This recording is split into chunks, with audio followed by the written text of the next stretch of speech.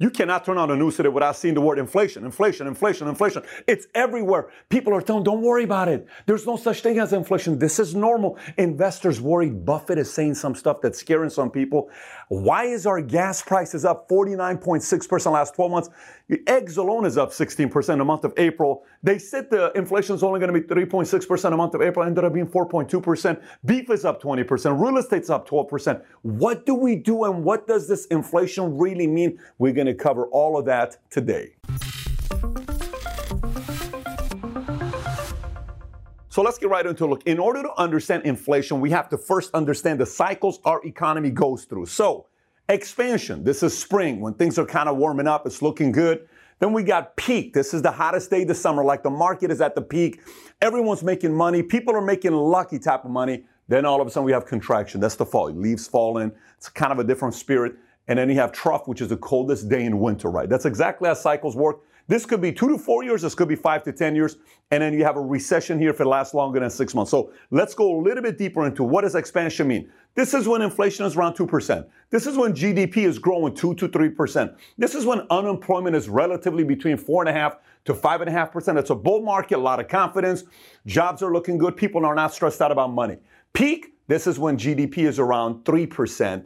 This is when things are overpriced. This is when lucky money is being made. When you see regular, all of a sudden, bunch of people are making millions of dollars. You're saying, how did this guy make the money? How did she make the money? We may be around peak, which many are saying today's that time. Then we have contraction, which is GDP falls below 2%. Unemployment goes above 6%. Markets down. Potential recession around the corner if it lasts more than 6 months. And then we have trough, which is we've already experienced some bad times and things are kind of coming back around. We've hit rock bottom. Demand and production is kind of coming back up. Unemployment's gone down, but it's kind of coming back up. Market's starting to go up again, and it's end of the recession. So now that we got an idea about how the economy goes, the different cycles we go through, next is to understand what causes inflation. By the way, stick around till the very end.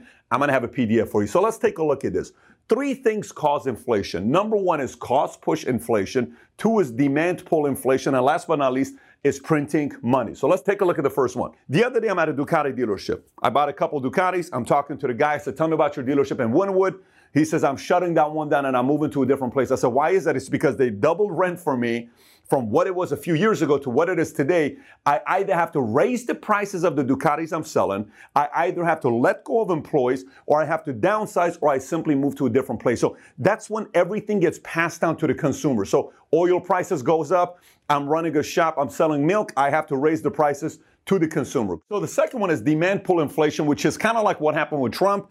He lowers the taxes from capital gains, corporate taxes, every tax went down. So now people have more money. So what do? This house typically would have only 2 people making offers. Now it's got 7 offers. So I have to pay $28,000 more for the house because there's 7 more people that want this house.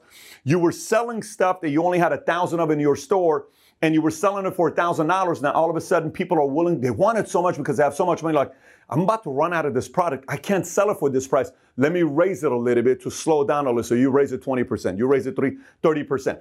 That is demand pull inflation. And last but not least is when the government prints money and they start sending money to people, kind of like what happened last year during COVID, or even earlier this year, last 12 months, somewhere around $6.5 trillion of money was printed. So people now have money to spend. So nobody really feels like, did we really go through a recession? Did really anything happen because I have money to spend?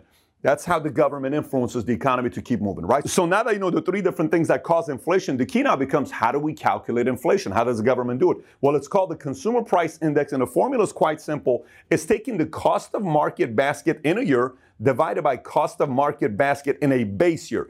In a year means this year in 2021, what I spent to do, food, beverage, housing, clothes, transportation, medical care, recreation, education, other goods, cigarettes, funeral, whatever it is.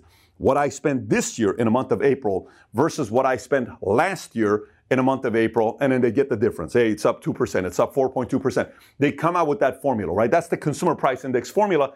And this leads me to who manages and controls inflation.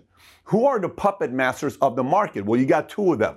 One is the Fed, the other is the government. The Feds, what they do is the following. When there is bad times, the Fed manipulate the market by lowering the rates. When there's bad times. So if you look at the last 10 years where they've kept the rates really low, I'm talking below 1%, quarter, 0, some of these places, it's been really, really low.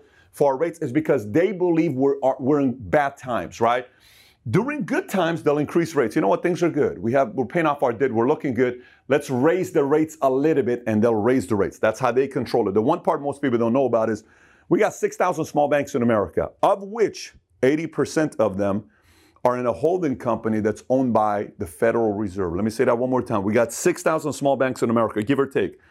80% of those banks are in a holding company that's owned by the Federal Reserve. So what they do is they use these small banks to kind of get a pulse of what's going on in the marketplace, and then they go on, boom, control the knob. Rates up, rates down. Rates up, rates down. That's why Powell is so powerful in USA today.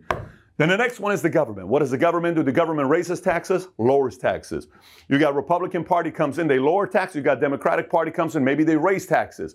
You got parties come in, they want to deregulate. You got another party comes in, they want to overregulate. Maybe they'll send money and they'll send print money and maybe they'll have a new infrastructure legislation. You keep hearing about Biden's, my infrastructure plan is this much. Here's what we're going to do with it, right? They're presenting. But these two pretty much control what happens, and they try to keep inflation at 2% by controlling the knob and moving the knob, right? So that's that part. So why is inflation so important? Why should you and I be paying attention to it? Here's why.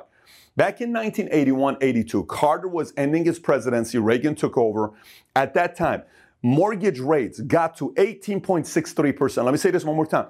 If you bought a 30-year fixed home loan, you got an 18.63 rate. Unemployment at the time was 10.8%. Dow Jones during a 20-year period hovered around 1,000. Let me say this one more time to you. Dow Jones hovered around 1,000. We got the Dow going to 33, 34, 35, 32, 31, going up. That was not the case for a 20-year period. So a lot of people don't want to see this happening, especially that we hear the word inflation. Inflation is going to happen pretty much every year, give or take, minus some years that we have deflation. Inflation is 2 to 4% every year. Deflation is when prices go lower because the economy is not looking good. So prices go lower. So it's the complete opposite. It's negative inflation. And last but not least, we have hyperinflation, which is inflation goes above 50% per month, roughly 5 to 10% a day, similar to what happened to Venezuela when they experienced between April of 2016 to 2019, 53,798,500% was the inflation. And obviously neither the government nor the feds nor a lot of people in the market want to see that happen in the States. So when they're looking at gas prices being up, 49.6% versus it was 22.5% in the month of March. Oil is up 30.73% versus 20.2%. You got used cars being up 21%. Since when has a used car become an investment? Well, that's kind of what's going on today. So last but not least, question you may ask, what is a good investment to make during times of inflation? Whatever I tell you, I want you to go talk to your advisor yourself to see what they'll tell you about it. But these are some of the things that you'll hear people talk about that do well during inflation. One is land. Why? Think about it this way. Whatever you cannot copy and duplicate does well when inflation takes place. Collectibles, cards, sporting cards, does well when inflation is going up. Real estate, commercial or residential. Crypto, believe it or not. Crypto, this is like heaven for crypto because they're sitting there saying there's a defined amount of numbers mined. We can figure this out. There's a formula every 4 years. This is what happens. Commodities does well. Lumber is on fire right now. The stock market also does well because, again, it's something that you can go get that cannot be reprinted.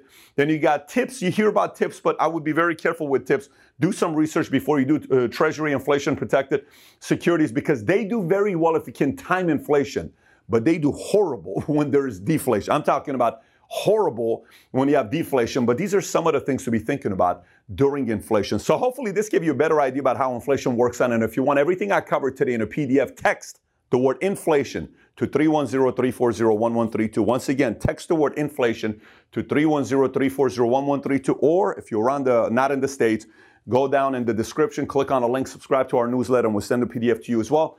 If you enjoyed this video, I got another video I want you to watch. It's titled, The Next Market Crash, 10 Signs It Is Coming. Take care, everybody. Bye-bye.